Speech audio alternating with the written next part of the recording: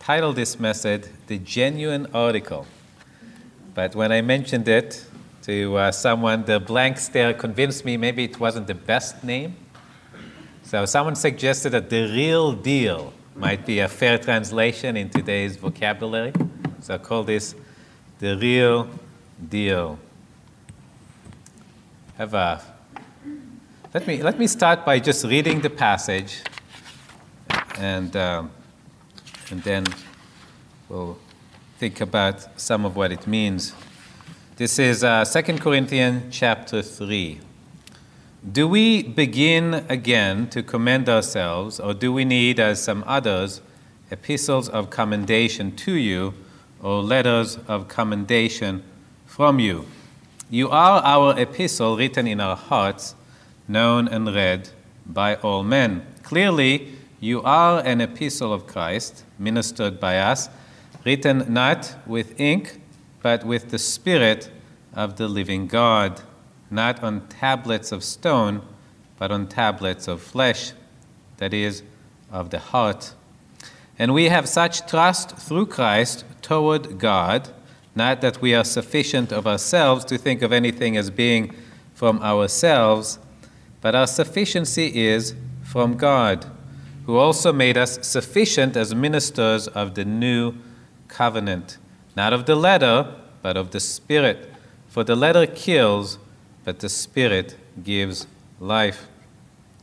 But if the ministry of death, written and engraved on stones, was glorious, so that the children of Israel could not look steadily at the face of Moses because of the glory of his countenance, which glory was passing away, how will the ministry of the Spirit not be more glorious?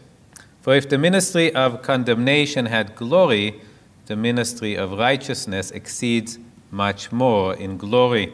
For even what was made glorious had no glory in this respect, because of the glory that excels.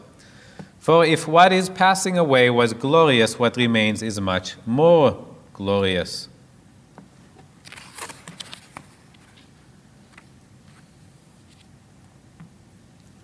I think I managed to miss some of the passage here.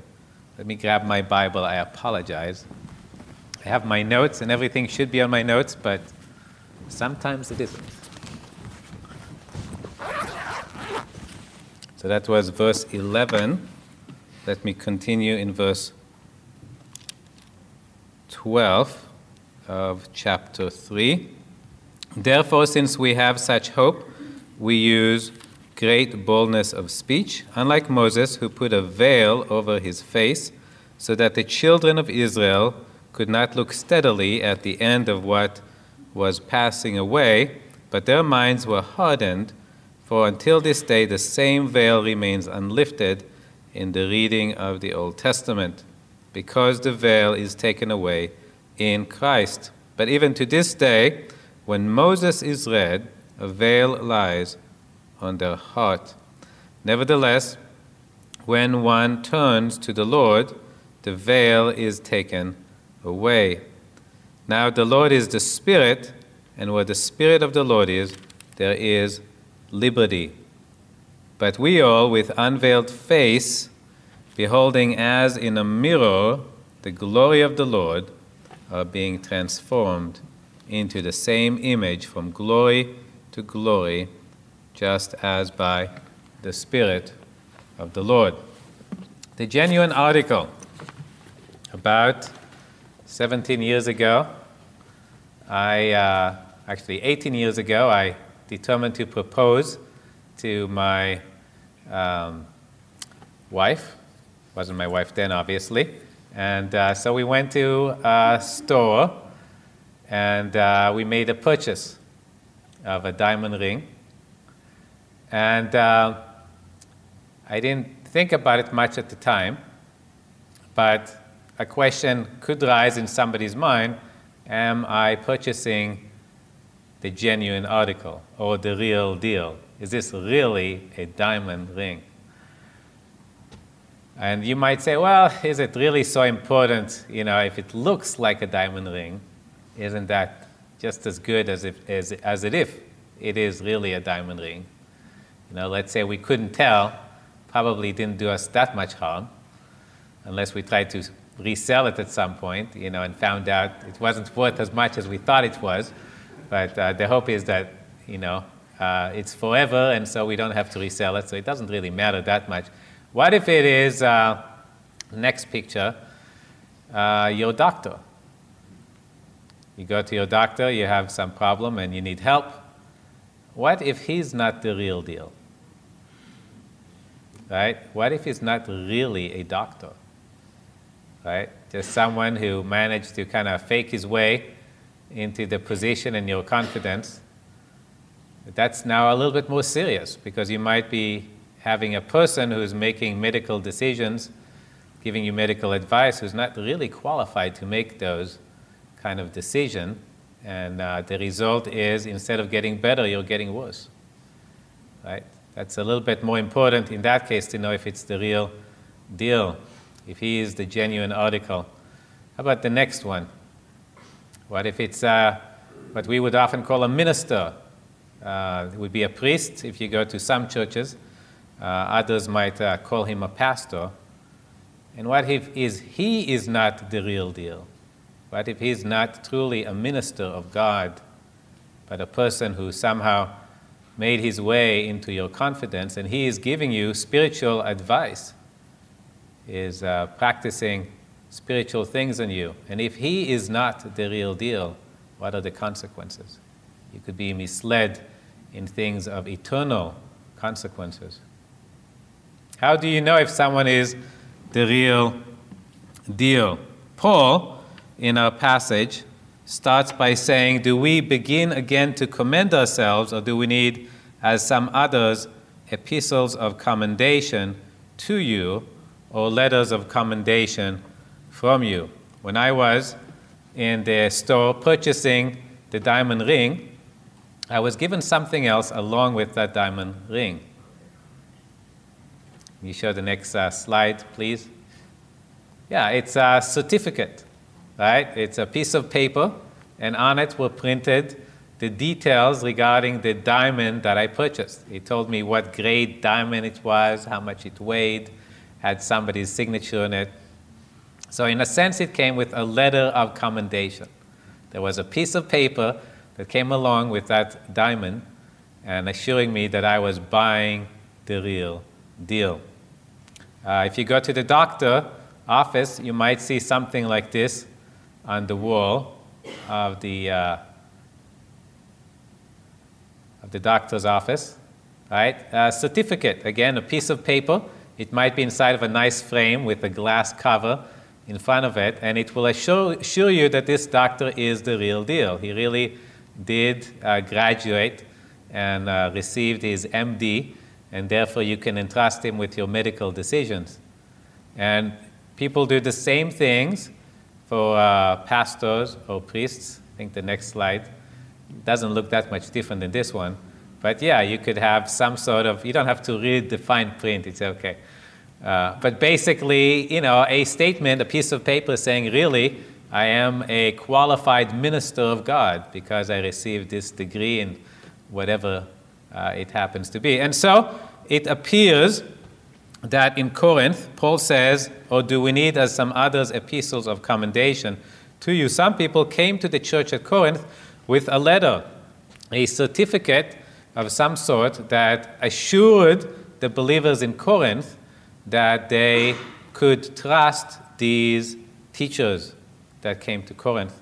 Now, the problem, as we find in 2 Corinthians, is these teachers were not the real deal. Yes, they had a piece of paper behind them, but they were not true ministers of God. And Paul in 2 Corinthians is really defending himself against the attacks he's been suffering from these false teachers. These false teachers don't just teach false doctrine, but because their doctrine goes against what Paul has been teaching, they're personally attacking Paul and saying that Paul was not the real deal. Right? He wasn't a true minister of God. And so Paul puts his defense, and really the whole letter is dealing with this issue. This passage could be looked as an outline of recognizing the real deal when it comes to a pastor or an apostle or a spiritual minister. These are the signs you want to look for. Okay? So the first one, Paul says, "You are our epistle written in our hearts, known and read by all men." So Paul points out that it is the Corinthians themselves that are the epistle of commendation written in his heart. What he means by that is his love for them. Today we're celebrating Father's Day, and how do you know that someone is really the father of the children he claims to be his? Let's say on Father's Day I really wanted people to say Happy Father's Day to me, or whatever it is fathers get on Father's Day. And, I could hire a child for the day. And I'll take him with me to the store or work or wherever I want to and say, this is my son. Right? How do you know that this is the real deal, that he really is a father? Well, there's a slide to go along. All right. Well, first of all, he has the T-shirt to prove it.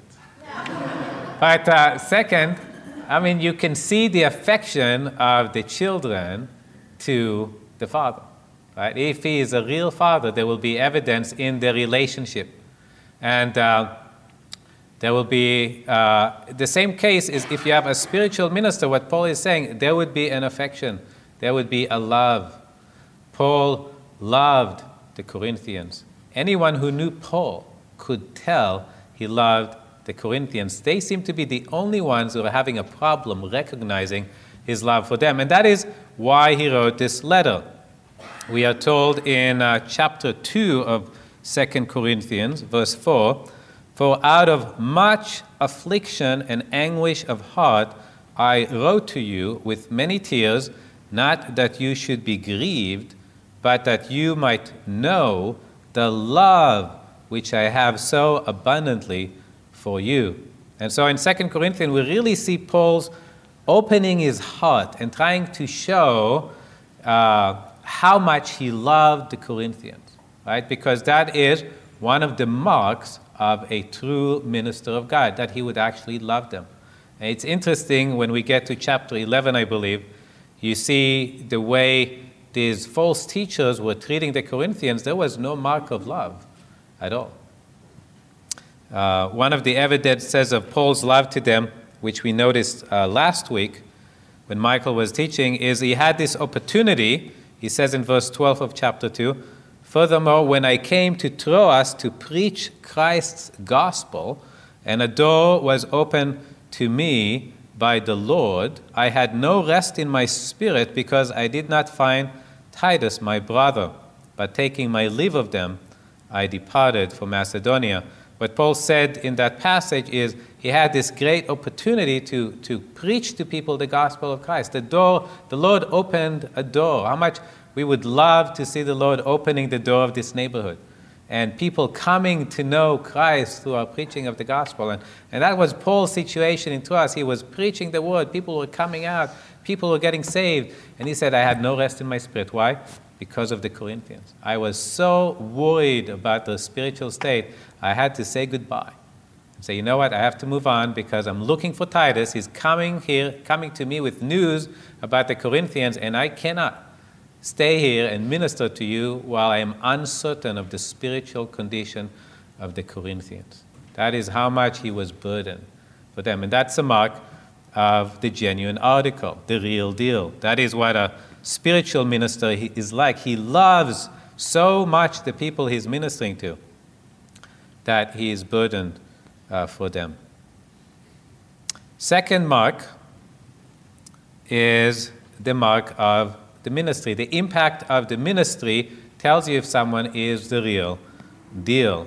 Paul says, "Clearly you are an epistle of Christ, ministered by us, written not with ink, but with the Spirit of the living God, not on tablets of stone, but on tablets of flesh, that is, of the heart.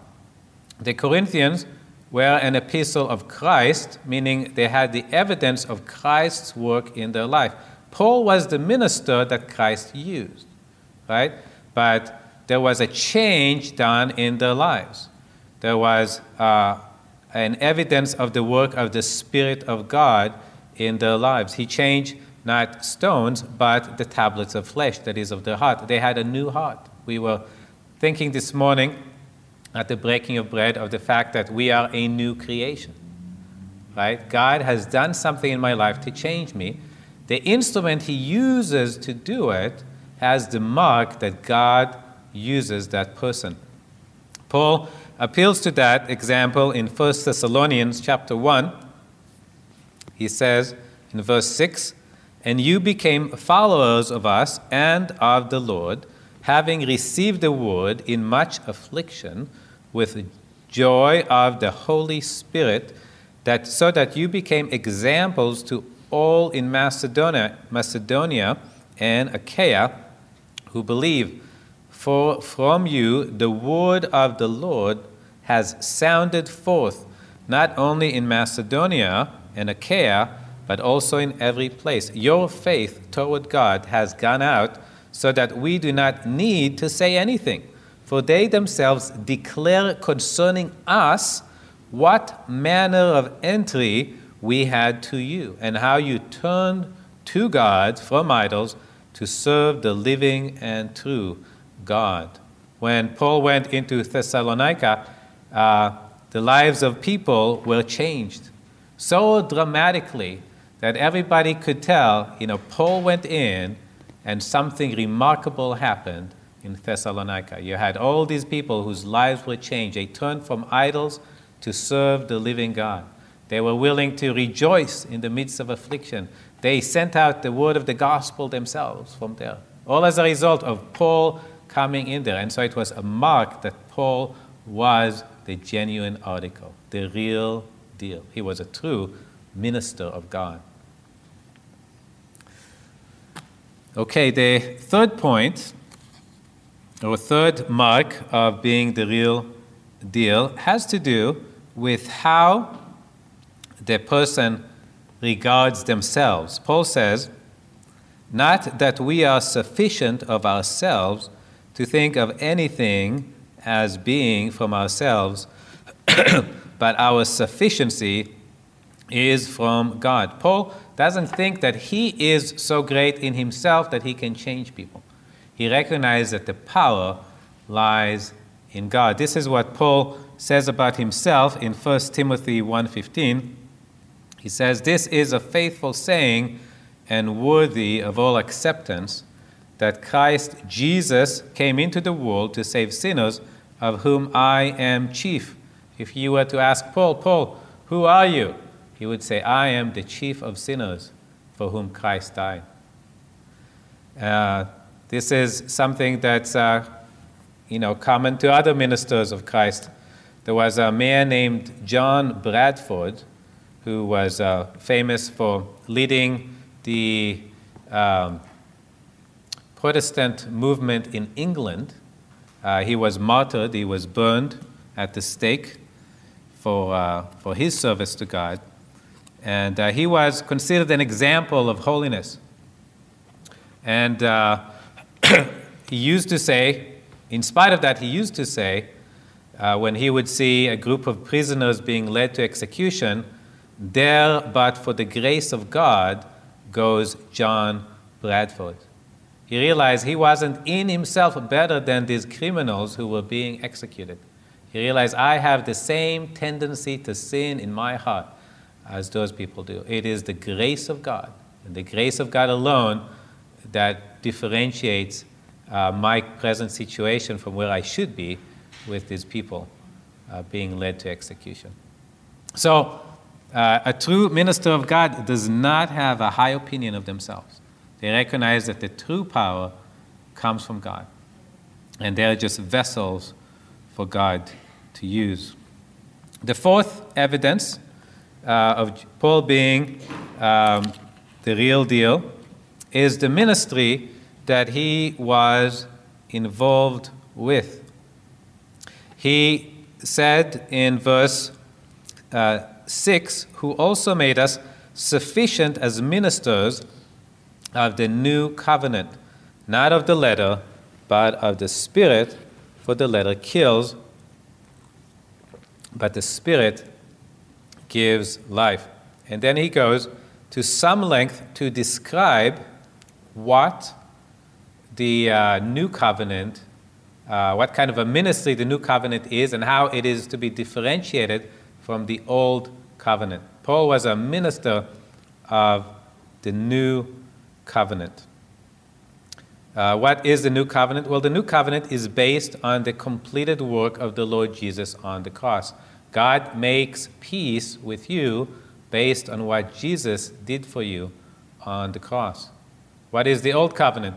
The old covenant is the law. God gave Israel the law on Mount Sinai, and their relationship to God was based on their ability to keep that law. Now, it appears from how Paul brings this and other passages in 2 Corinthians that these false teachers who came into Corinth and were attacking Paul could be regarded as ministers of the old covenant. We have an example of that happening in the book of Acts, chapter 15, and verse 1.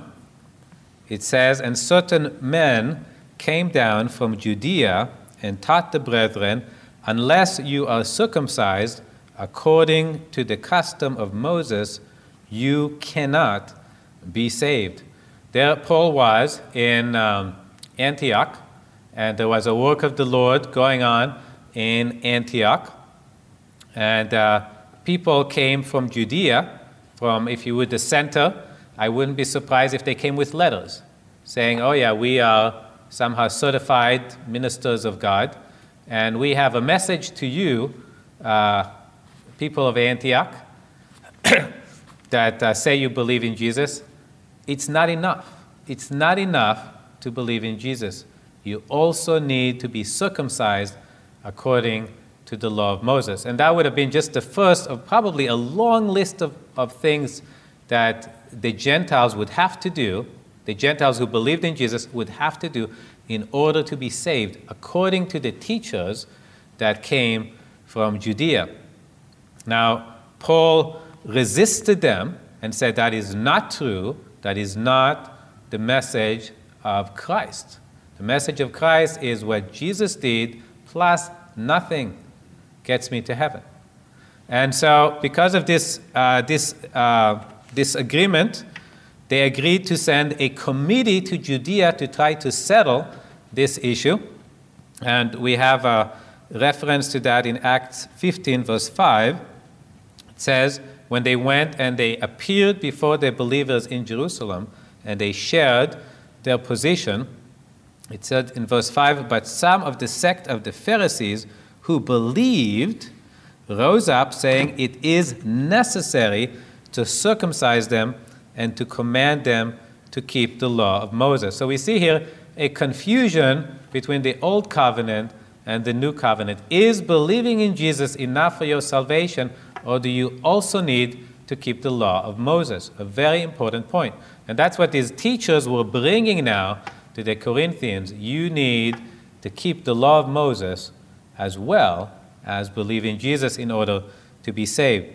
Paul is pointing to himself as the real deal by saying that he is a minister of the new covenant as opposed to of the old covenant. And then he proceeds to show the superiority of the new covenant as opposed to the old covenant. Okay? And he starts with Moses. He says, but if the ministry of death, written and engraved on stone, was glorious, so that the children of Israel could not look steadily at the face of Moses because of the glory of his countenance, which glory was passing away, how will the ministry of the Spirit not be more glorious? So first of all, what is he referring to? Anybody remembers the face of Moses shining? When I first read this passage some years ago, I didn't know what it was talking about. So you could turn, or I'll have the verses up there, to Exodus 34. And there we are told, but whenever Moses went in before the Lord to speak with him, he would take the veil off until he came out. And he would come out and speak to the children of Israel whatever he had been commanded. And whenever the children of Israel saw the face of Moses, that the skin of Moses' face shone, then Moses would put the veil on his face again until he went in to speak with him. So as Moses was in the process of going and spending time with God, and then going to the children of Israel and sharing with the children of Israel the commandments God gave him, his face glowed. Okay? And I believe that it was God's way of saying what Moses is sharing with you is true. This is really God's message to you. And it was to reflect the glory of the commandments that Moses was given to them. The law is glorious. What does glory mean? Revealing the attributes of God.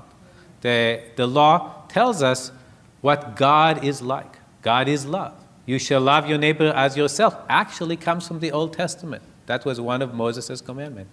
You shall love the Lord your God with all your heart, with all your soul, and with all your strength.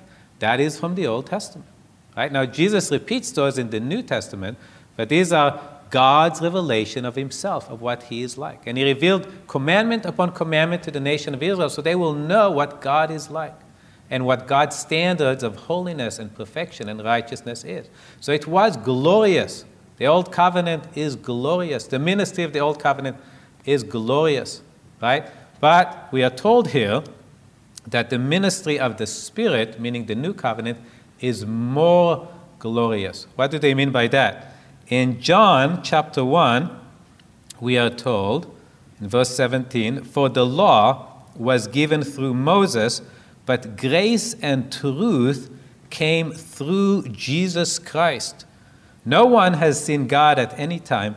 The only begotten Son, who is in the bosom of the Father, he has declared him.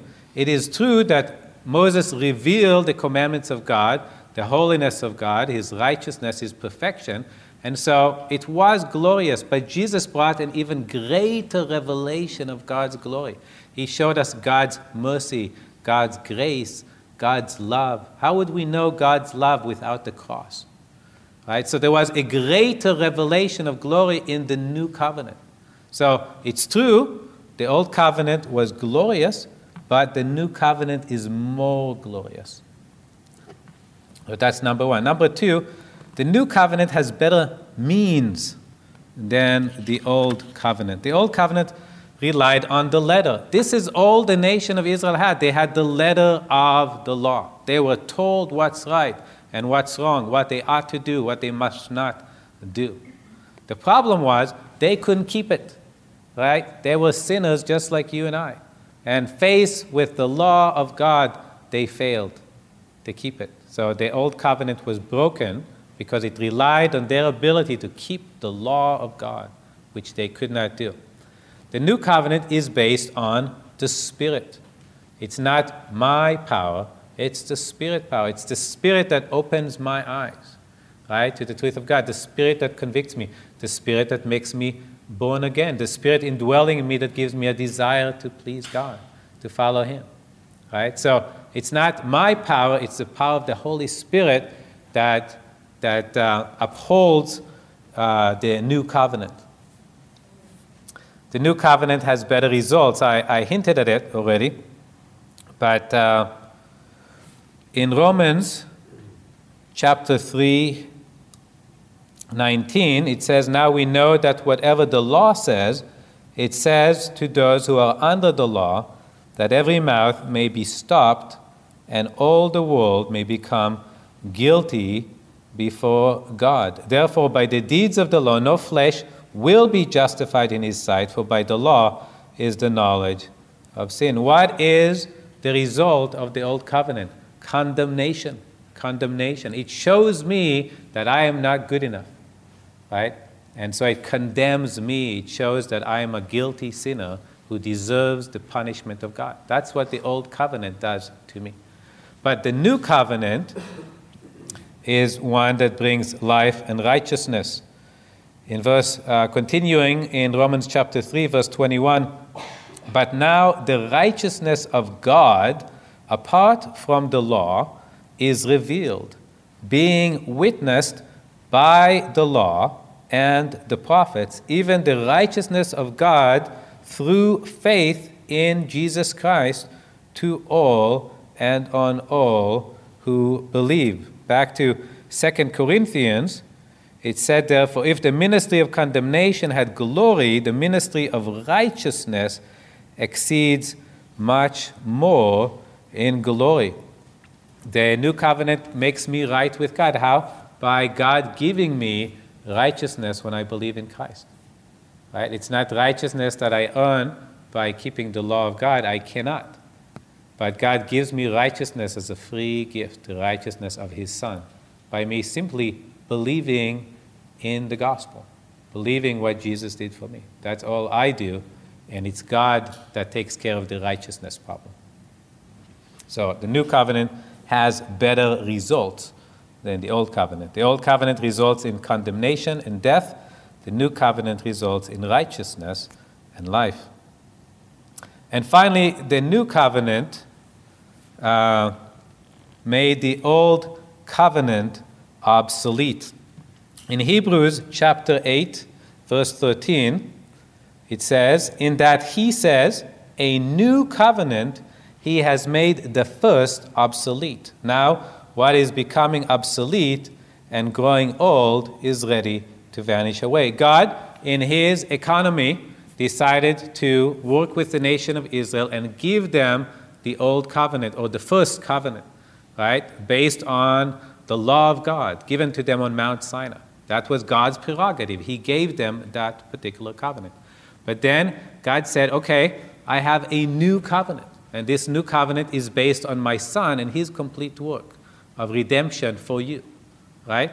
And so what the passage says, by God saying a new covenant, He made the other one obsolete.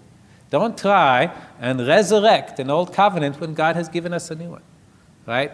Work with the program. Okay? God had a program. The old is gone. He has a new one. Don't try to go back and get the old one. Right? That's what the Judaizers were doing. So all of this was really Paul's way of showing that he was the real deal. Right? The Judaizers, going back to the Old Testament, the teachers that were coming to Corinth, were not following God's program. And what they were trying to resurrect was inferior to what Paul has already shared with the Corinthians in the New Covenant. Okay.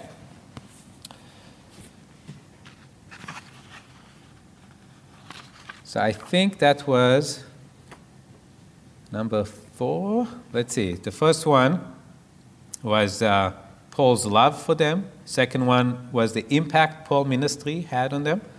The third one was Paul's humility. The fourth one was Paul's being a minister of the new covenant. And that takes us to the fifth mark of Paul being the genuine article, or the real deal, was his clear and straightforward declaration of the truth of God's word. In verse 12, Paul says, therefore, since we have such hope, we use great boldness of speech. Unlike Moses, who put a veil over his face so that the children of Israel could not look steadily at the end of what was passing away, but their minds were blinded, for until this day the same veil remains unlifted in the reading of the Old Testament, because the veil is taken away in Christ. But even to this day, when Moses is read, a veil lies on their hearts. Nevertheless, when one turns to the Lord, the veil is taken away. So the Judaizers were very limited in their ability of communicating God's truth. Right?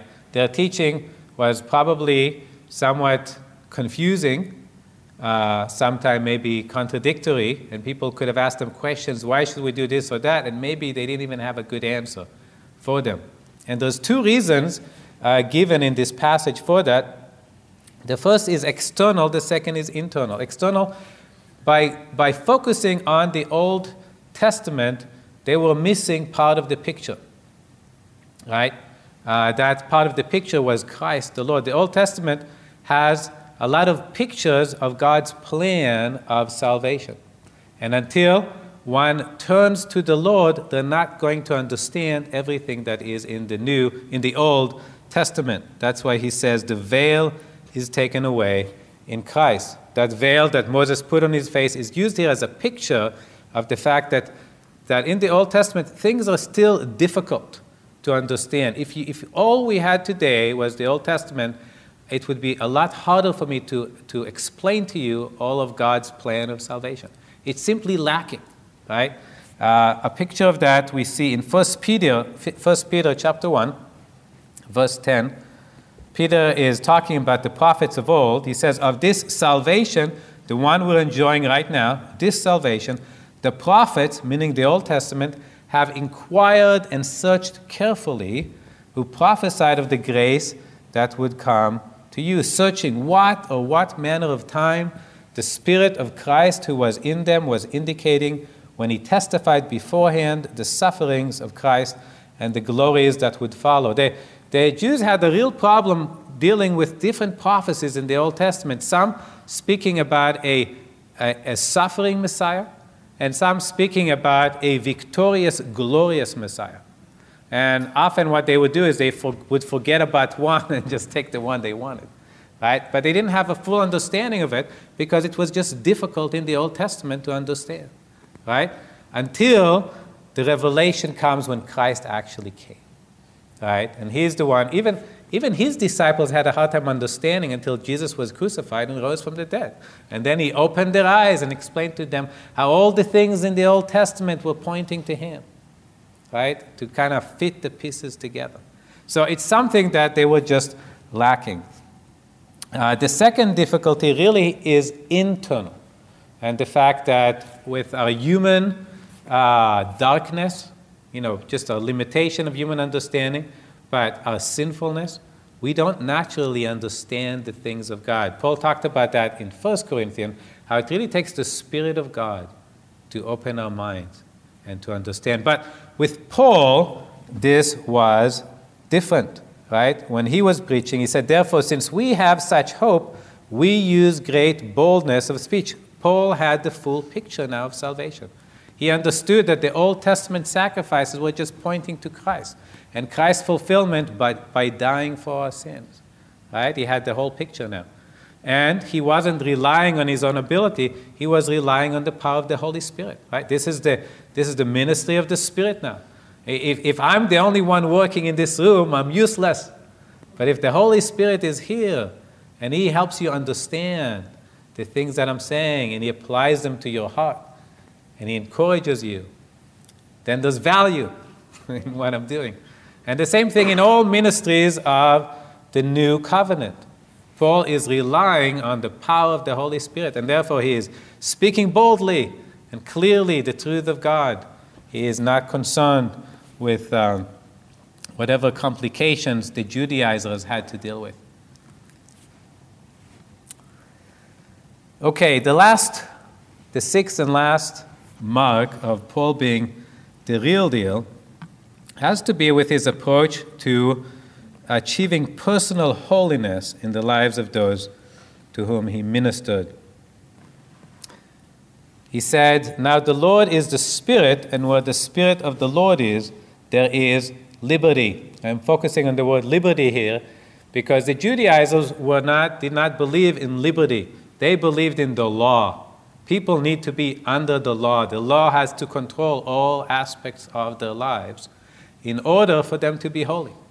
I find that today, if I share the gospel, sometimes you'll come across a person that will say, you mean that it doesn't matter what I do, if I believe in Jesus, I can go to heaven. And they'll say, well, what will stop people from doing bad things? Right? I mean, that's the mindset of the Judaizers or the legalists, is we have to tell people that if they do this or that, they cannot go to heaven. Right? That's the only way we can control people and achieve personal holiness in the lives of people. But Paul says, not so. The Lord is the Spirit, and where the Spirit of the Lord is, there is liberty. The people that I work with, the people that I share the gospel with, the people who believed the gospel have the Holy Spirit. And the result of having the Holy Spirit is they are not under the law. The Holy Spirit is working inside them and prompting them to what they should do and gives them the power to do the things that they ought to do. So I am not relying on the law. Now, it doesn't mean that Paul doesn't teach about the law. He will teach about what's right and what's wrong, but he is not applying it as you must do these things in order to be saved, right? Because it's the Holy Spirit that's working in a true believer and gives them a desire to do the things that please God. And that's what Paul was relying on.